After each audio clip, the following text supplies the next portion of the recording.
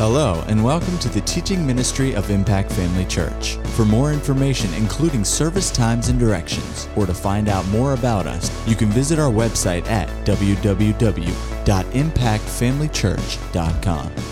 We trust you'll be blessed by today's message.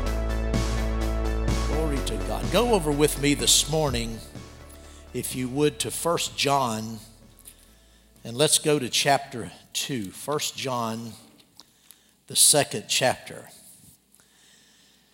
Last Sunday, I was talking about the importance of Christians and the church understanding our relationship with the nation of Israel. Not just the church's relationship, but our nation's relationship with Israel. Now, you're here in 1 John, but I think it would be good to maybe go back. Just hold your place there and go back to Romans, the 11th chapter, I think it is, where we were reading last week. Romans chapter 11. Yeah, in Romans chapter 11, just to kind of, we won't spend a lot of time, but just kind of look at these scriptures and sort of bring us to where we want to, what we want to talk about today. In Romans chapter 11, verse 1, Paul said, I say then, has God cast away his people? He's talking about the Jewish people. Has God cast away his people? Certainly not. For I also am an Israelite of the seed of Abraham, of the tribe of Benjamin. God has not cast away his people whom he foreknew. If you go on down to the 11th verse, he says, I say then, have they stumbled that they should fall? Certainly not. But through their fall, or as like the margin says, through their trespass, to provoke them to jealousy, them being the Jews, through their transgression, to provoke them, the Jews, to jealousy, salvation has come to the Gentiles. You know, this part of the reason God brought the gospel to the Gentiles is to provoke the Jews to jealousy. Well, we're never going to provoke the Jews to jealousy by living a defeated life. I've never seen a Jew yet that was impressed with poverty and lack. Have you? No, they're not impressed with those things. They come out of the old covenant. They believe in God's blessing. Now, they're in disobedience right now. Yes, they rejected Christ and still reject him. But it says here, God has not cast them off. It's going to take the church, being the real church, being the victorious church, walking in all the blessing of Abraham as the spiritual seed of Abraham, to provoke the natural seed of Abraham to jealousy. Amen. Let's go on in verse number 12. Now, if their fall is riches for the world,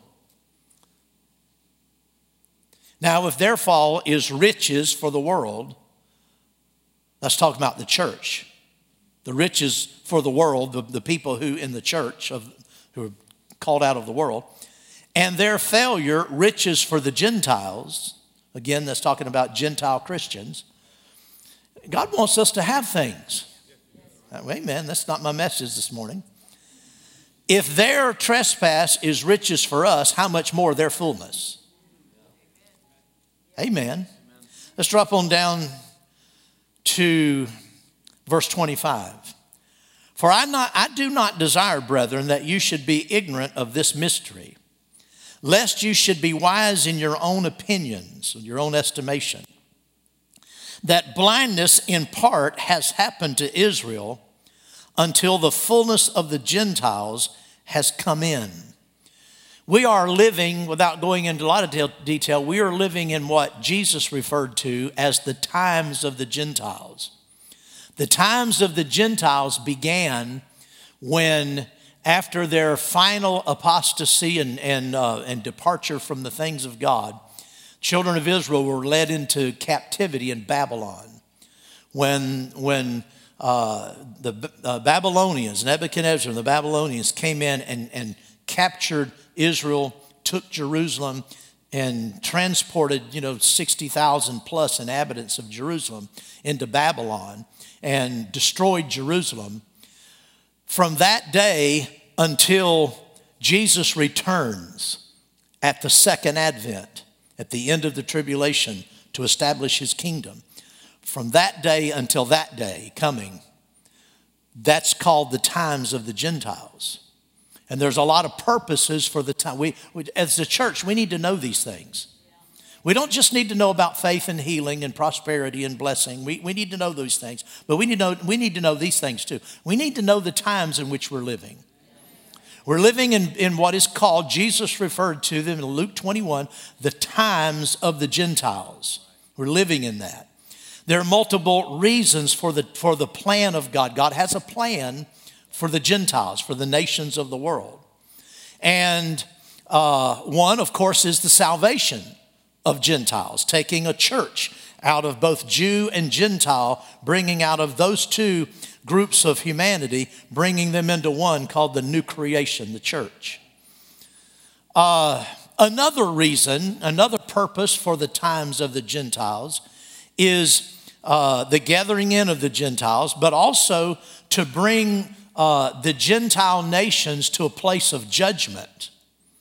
And they'll be judged in the Middle East when the Lord Jesus returns. We talked about this last week. Remember the judgment of the goats and the sheep?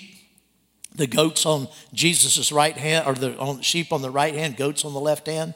It all had to do with how people, individuals, either supported or didn't support Israel during the tribulation period. So all of that is part of the times of the Gentiles. What verse were we in here last? My page turned. Yeah, 25. And so, notice verse 26. And so all Israel will be saved. As it is written, the deliverer will come out of Zion, and he will turn away ungodliness from Jacob. For this is my covenant with them when I take away their sins. Notice this is future. In the future time, he says the deliverer will come out of Zion and Israel will be saved. Now, verse 28 says, concerning the gospel, they are enemies for your sake. You know, the Jews persecuted the church. And Gentiles persecuted the church. But he's talking about Israel here and the Jewish people. He said, concerning the gospel, they are enemies regarding, in your case. But concerning the election, they are beloved for the sake of the fathers. And it says in verse 29 that the gifts and the callings of God are irrevocable. God never gives up. Listen, if God won't give up on the Jews for 2,000 years and has an open door and is willing to reach them and minister to them and bring them back in, he hasn't given up on you either. Come on now. If he hasn't given up on them after all this time, he hasn't given up on you.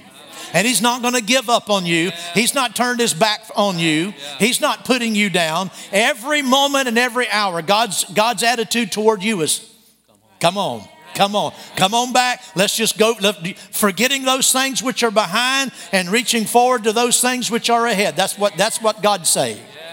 Well, amen. Praise the Lord.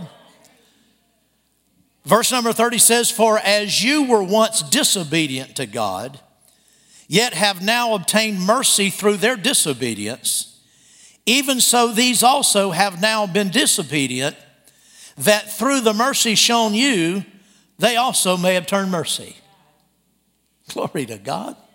Oh, for God has committed them all to disobedience that he might have mercy on all. Oh, the depths of the riches, both of the wisdom and knowledge of God. How unsearchable are his judgments and his ways past finding out. God is he's real smart.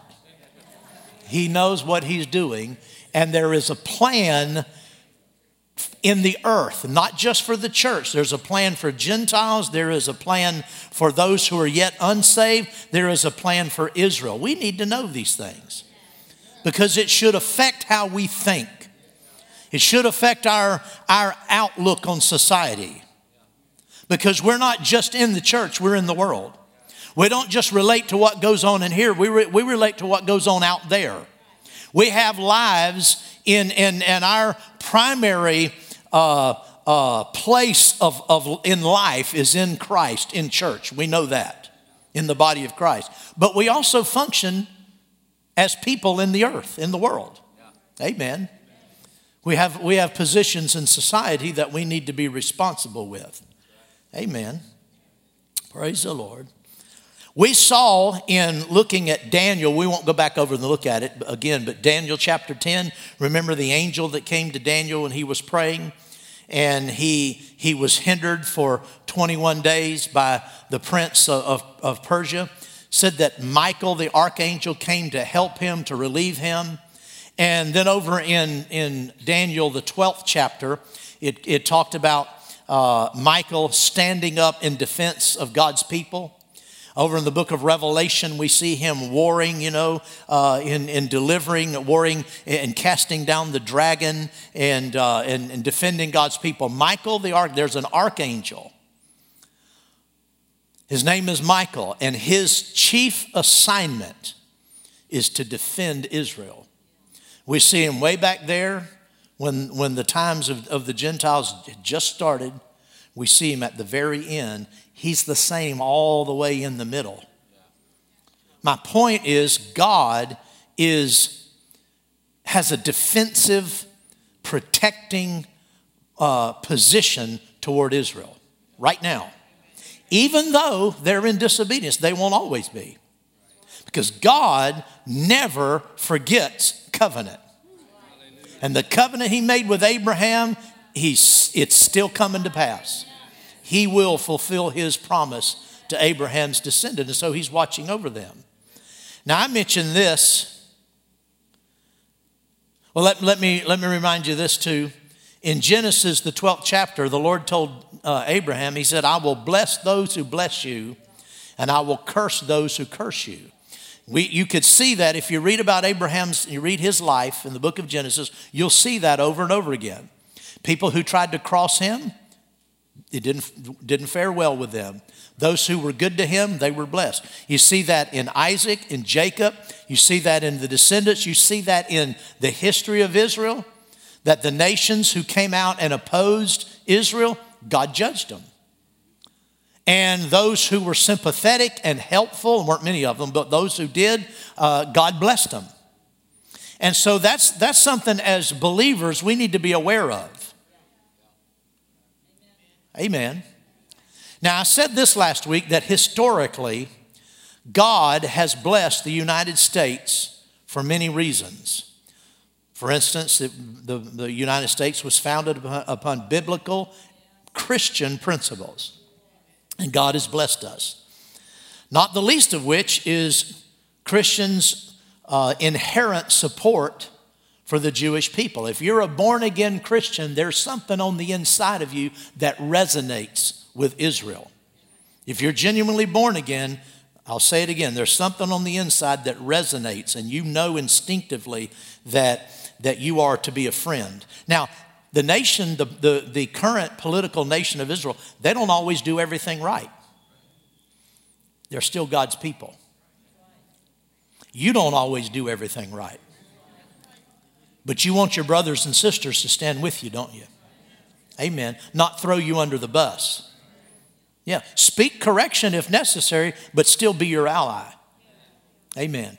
God expects that from Christians, and because the United States was birthed in Christian revival, basically, then God, that same underlying support for even though the nation of Israel didn't exist at the time of the birth of the United States, when the times of the Gentiles came in, Israel as a nation was destroyed. They were taken to the four corners of the earth.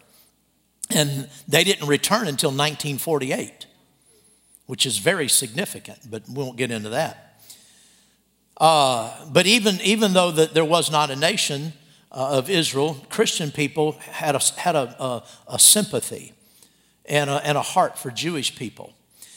In 1948, on the same day Israel declared its sovereignty, President Harry Truman on that very day, officially recognized Israel's statehood. We were one of the first nations in the world to do that. And the United States became Israel's strongest ally.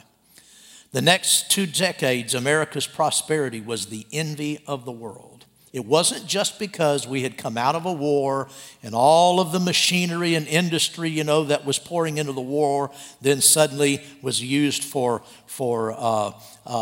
revitalization of our economy and culture and all of that. That's what the natural historians would like to tell you. It was because of the blessing of God. Amen. But in the past half century, although the United States has remained a strong ally of Israel, our leaders have increasingly given in to pressure from other nations, primarily Arabs and those sympathetic with them, to partition off more and more Israeli land, to hinder the Israelis more and more, to deny them more and more, and to take the side of nations who are sworn to Israel's destruction. Now, officially, the United States has remained Israel's ally, but president after president after president have given in to more and more demands from the Arab nations. If you read anything, if you follow United Nations at all, you'll know the United Nations is an anti-American and anti-Israel organization. And we are one of the few voices that stand up to the continual onslaught against Israel. And because of that, we're hated by many nations in the world. But on the other hand, we yield often when we shouldn't. Amen. Well, praise the Lord. Because of that vacillation, because of that lack of solidarity, the United States has experienced significant decline economically and morally, especially morally, during the same time period. Amen. Well, let's go to 1 John. That'll get me up to where I want to start today. Did you get anything out of that? 1 John chapter 2. Little children, it is the last hour. Well, if it was the last hour, then it's the last second now. It is the last hour. And as you have heard that the Antichrist is coming, even now many Antichrists have come, by which we know that it is the last hour. Now, the title, the Antichrist, or even the words Antichrist, are only found in 4 places, and they're right here in the epistles of John. 1st and 2nd John are the only places the word Antichrist is found in the New Testament. So there's 4 of them. This is one. Go down to verse 22. Who is a liar but he who denies that Jesus is the Christ? He is Antichrist, who denies the Father and the Son. And then go over to the 4th chapter and look at verse number 3. 1 John 4:3. Every spirit that does not confess that Jesus Christ has come in the flesh is not of God. And this is the spirit of Antichrist, which you have heard was coming and is now already in the world. Go over then to 2 John in the 7th verse. 2 John 7.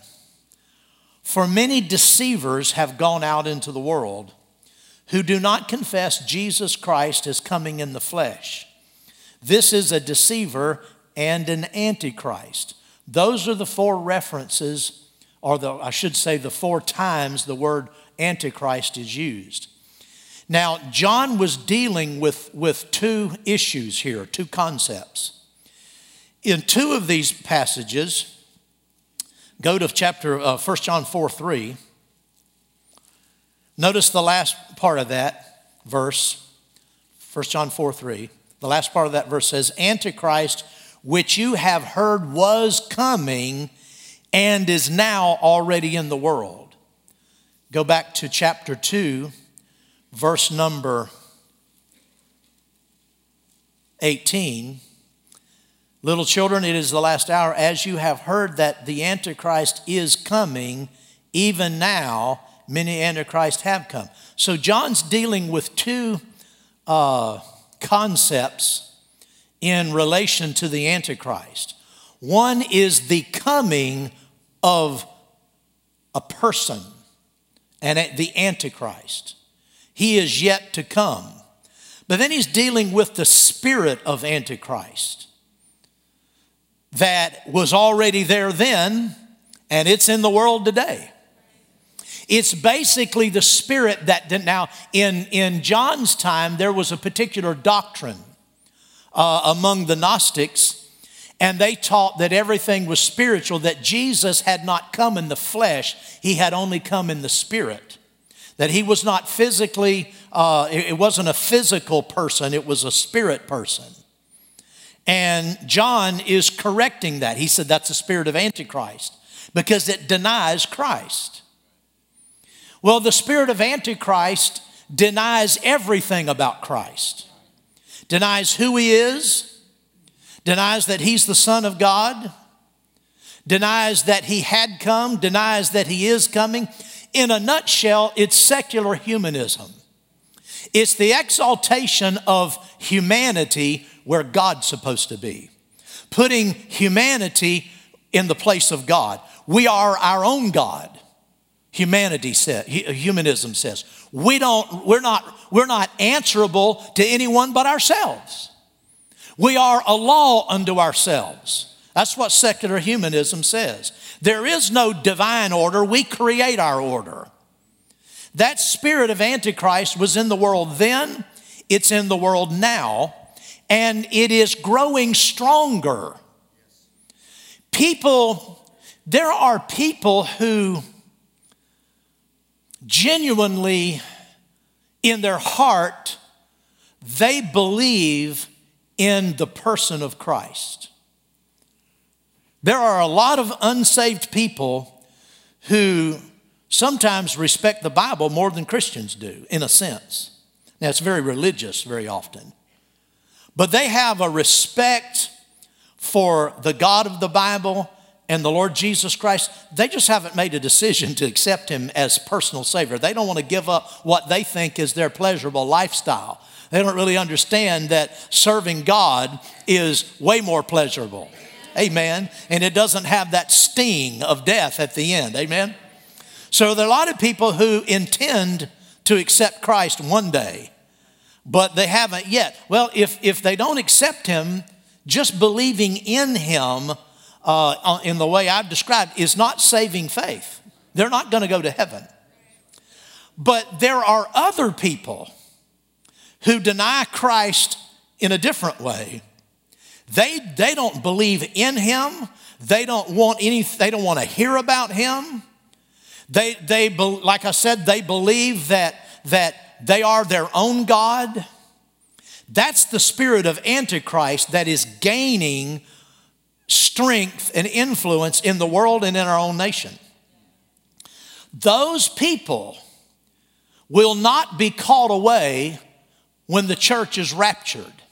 Neither will those who just have a general belief in Christ but have never made him Lord and Savior. They're not going to be called away when the church is called away and raptured. They're going to be left here. Those people who have yielded to the spirit of Antichrist, and you know them. We all know people like that. Those people will fall in line just like you snap your finger. They will fall in line with the Antichrist when he comes. They are already deceived by the spirit of Antichrist. They are in a sense, he said many Antichrists have already come. They're already following leaders who are operating under that spirit of Antichrist, and they're being deceived, willingly deceived by it. And when the church is called away and the Antichrist comes to and is revealed and comes into power politically, they'll fall right in line. God says he will send strong delusion because they would not believe the truth. Anyway, that's what's coming.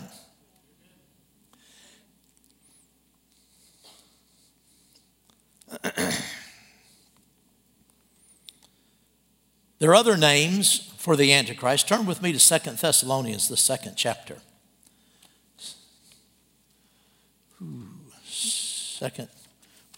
Second Thessalonians, the 2nd chapter. Verse number 3, let no one deceive you by any means. For that day, that is the day of the Lord, will not come unless the falling away, or you could say the departure, comes first. And the man of sin is revealed. Here the Antichrist is called the man of sin. And then in the next few words, he's called the son of perdition. So the man of sin and the son of perdition, same person, that is the Antichrist, who opposes and exalts himself above all that is called God or that is worship, so that he sits as God in the temple of God, showing himself that he is God. Do you not remember that when I was still with you, I told you these things? Notice the Apostle Paul dealt with these things as some of his most fundamental teaching. Amen. I mean, when he was with the Thessalonians and first preached the gospel to them, evidently that's when he talked about these things.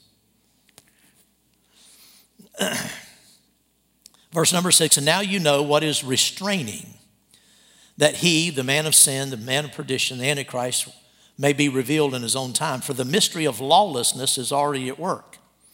Only he who now restrains will do so until he is taken out of the way.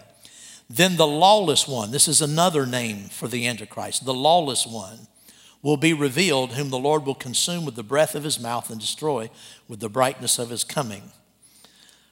Now, we won't go any further. I said all that to tell you that we need to be aware that there is a spirit of Antichrist in the world, and we need to be very, very certain not to get caught up in it. Don't get caught up in it. Don't participate in it in any shape, form, or fashion. The spirit of Antichrist is driving much of the politics of our nation. Make no doubt. We do not need to be involved in it in any shape, form, or fashion. We don't need to endorse it. We don't need to side with it. We don't need to play with it. Amen. Because it is deadly and it's wicked and it will be judged. I don't want anything to do with it. Amen. You don't either. Like I said, in the past half century, the United States, though remaining a strong ally of Israel, has been buffeted in our allegiance. Our allegiance to Israel has been buffeted. There's been a lot of forces trying to pull us away. Now some of you might think I'm being partisan in what I'm about to say, but it's an actual fact. President Barack Obama, moved more aggressively against Israel than any previous United States president. He constantly condemned and demeaned Israeli Prime Minister Netanyahu, publicly and privately. His hostility toward the Israeli Prime Minister was historic. It's not a secret. It's well documented. Since that time, just 10 years ago, is when that started, there's been more social unrest, turmoil, and division in the United States than in any previous period since the Civil War. These things are not unrelated.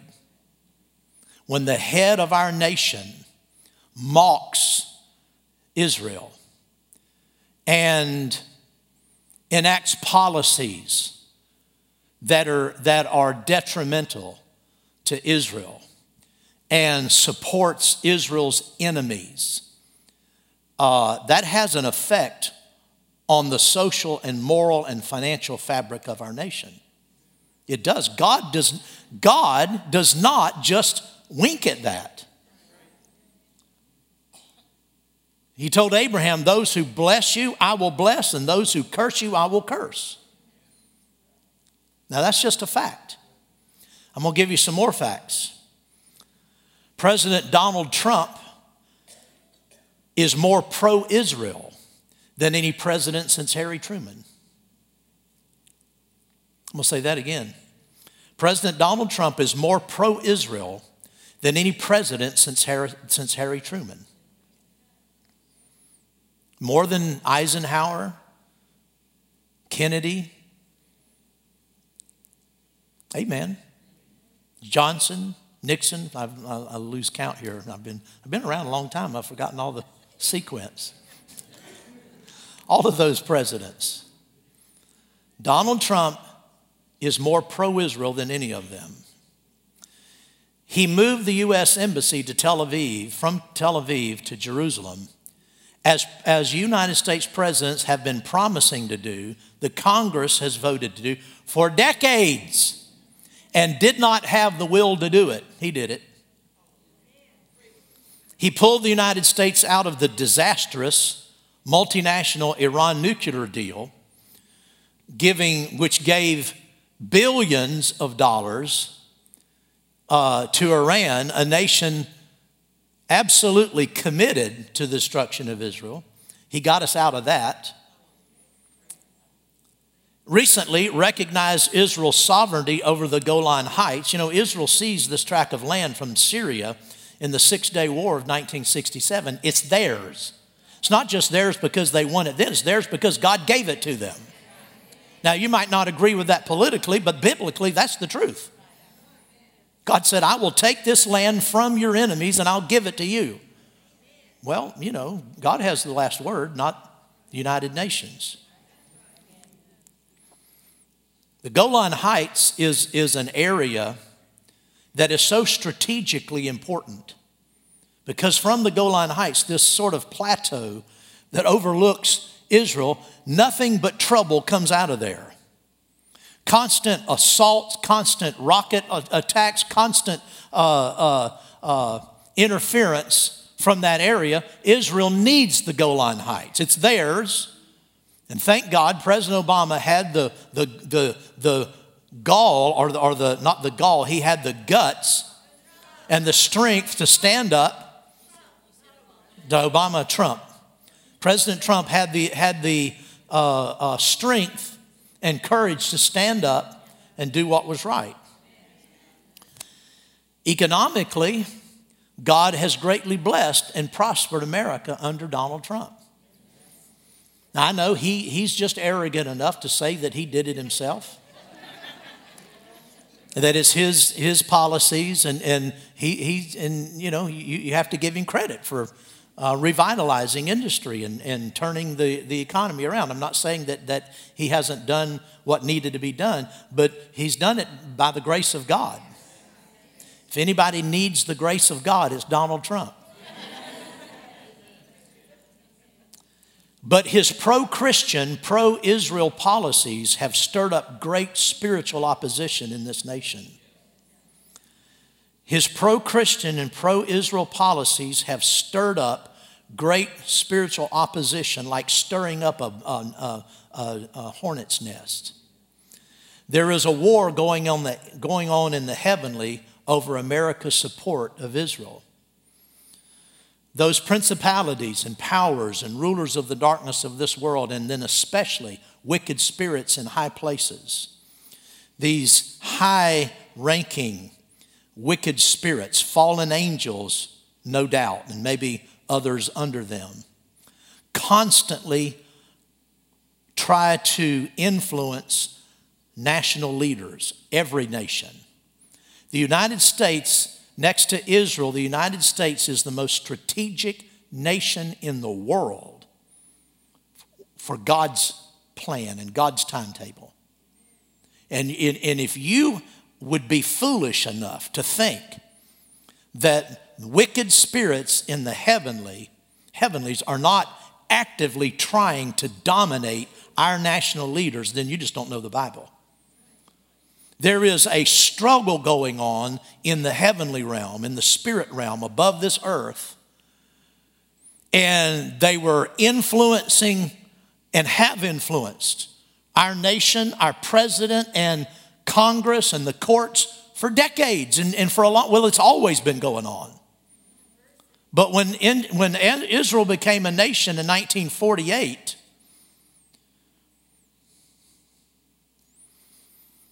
things really stepped up. And we see the effect of this influence, this evil influence. Well, there are powerful godly influences at work. They're stronger than the wicked influences. But the problem is the wicked spirits don't need our prayers. Because the devil is a deceiver, and he pushes and manipulates and pressures and works against people. God doesn't work that way. He works when we invite him to work. And his angels are free to do their most and their best when we pray more. That's why it's so important that we pray for our president. Amen. I'm going to just give you my opinion. Okay. I'm an American. I'm a patriot. I love the old red, white, and blue, the USA. Okay, I do. I believe God has blessed our nation. I believe God raised up this nation. I'm 100% USA.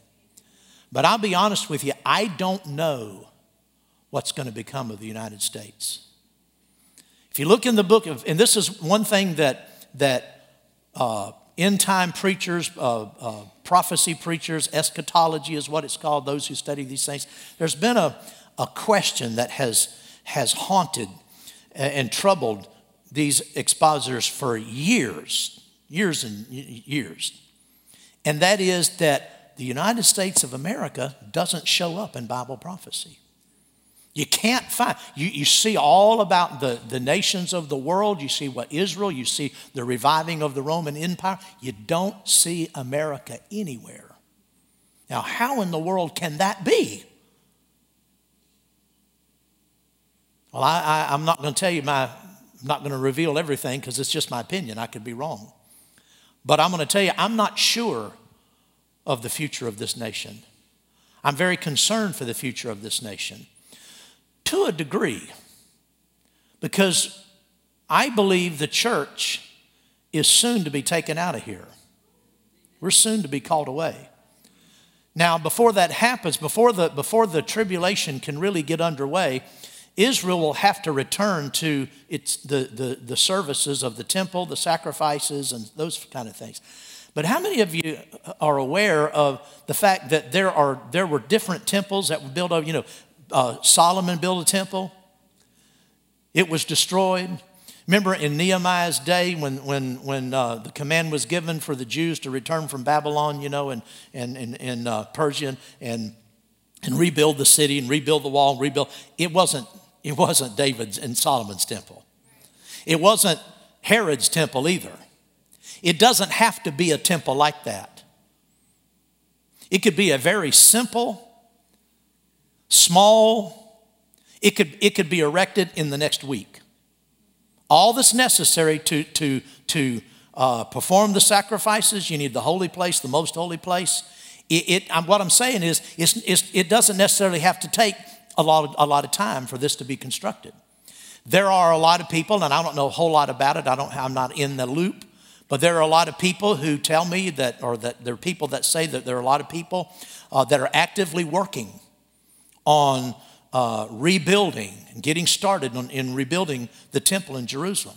What I'm simply saying, and I don't doubt it, but what I'm saying is it doesn't have to be Herod's temple. It doesn't have to be the temple like has existed before. It could be something a lot simpler to that. As long as it met the biblical pattern, it could be done in a matter of just a few days or at least a few weeks. It could be done. We could be on the verge of the very end of the church age. When that happens, I don't know that America is going to be aligned with Israel or not. I really don't know. I know it wouldn't take many leaders like our last one to get us on the wrong side of things. But we're going to be gone. Amen. Our children are going to be gone. Our grandchildren, are you listening to them? Are you reaching your family? If you got to reach your family, because we all want to go as families. Amen. Well, these are sobering things. Like I said, I don't know what will happen to the United States after the Trump era. I believe God has divinely allowed Donald Trump to take the position that he's in. Now, a lot of people think the man is a liar. He's a womanizer. He curses. He says that he doesn't pray and he doesn't need God. I'll say this, he talks too much. And I also know that God uses the foolish things of this world. The things that are despised, the things that we consider nothing, to bring to shame the things which are, the things that we esteem. And when you look at what President Trump has done in reversing some of the anti-Christian policies that Barack Obama, president, I always am mindful to say President Barack Obama, because any former president was still president. And he doesn't need to be maligned and spoken of irreverently. President Barack Obama was the most biblically hostile president America has ever had. What I mean by that, hostile to biblical principles. It is well documented. He was hostile on so many different levels, and I could point you to information that would show you that. President Trump has reversed a lot of those. I don't know how long the Trump era will last, but God is using him, like it or not. God is using him. And we need to make sure that we're looking at the right things, considering the right things. And like Jesus said, not judging according to the flesh, but making righteous judgment. Well, I'm righteous. That's a righteous judgment. I don't like a liar. Let me tell you something. There are websites you can go to that show all the lies President Trump has told. I think the count now is 8,000 lies. You can go to the Washington Post is one of those places. It's one of the primary places. They keep a running daily log of all of his lies. I think it was, last time I heard, it was 8,100 lies since he's been in office. How many is that a day? I've looked at them. Now, I haven't looked at it recently. I looked at it when it was like 4,000 lies, okay? And that was only a few months ago. It was like 4,600 lies. I went down and started just going down the list with my cursor and just stopping on one without analyzing which one, just clicking on one and then reading it. At least 80%. I did it over and over and over and over and over and over and over again. Just took isolated so-called lies. 80% of them are just places where the left disagrees. He said one thing and they disagree. They don't think it's a political position. Whether, he has a point, they have a point. Well, if they don't agree, well, that's a lie. Well, that's not a lie. That's just a difference of opinion. 80% of his so-called lies, you hear that all the time. He's a liar. All he does is lie. Listen, that's a lie. Because those are political points of discussion. Secondly, he exaggerates a lot. He says, yeah, I was at my rally and there were 10,000 people there. And there was actually 4. Okay, I think that's an exaggeration. I doubt he actually counted. Angela just said a bunch of preachers do that. They do. They'll tell you in their crusade there was 20,000 people and there were 3,000. It's hard from the podium to count. Greg and I have been in these crusades, and it looks like all this people, and Krista will say, no, it's probably less, we're going, really? So he exaggerates. All I'm saying is he is the most lied about president. And so don't be persuaded to unwittingly side with the spirit of this age and not see the more important things that are going on.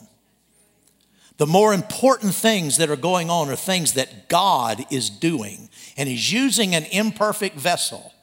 Granted, it's not as imperfect as as the left constantly assails him as being, but he is imperfect. So am I, so are you, whoever you are. But we need as Christians to know what's ahead, what God is doing, and I've run out of time. We need to be aware of what's going on, what God is doing in this world, and what the devil is doing. And remember who is the Alpha and Omega, the beginning and the end. God will have the last say, and I'm going to do everything in my power to be on the right side of that equation. Amen. At Impact Family Church, it is our desire to see you blessed through the power of the Word of God. We have been helping people to change their world for over 25 years through our dynamic ministries and teaching. If you are going to be in the North Central Florida area and are interested in attending our services or just want more information about us, you can visit us online at www.impactfamilychurch.com.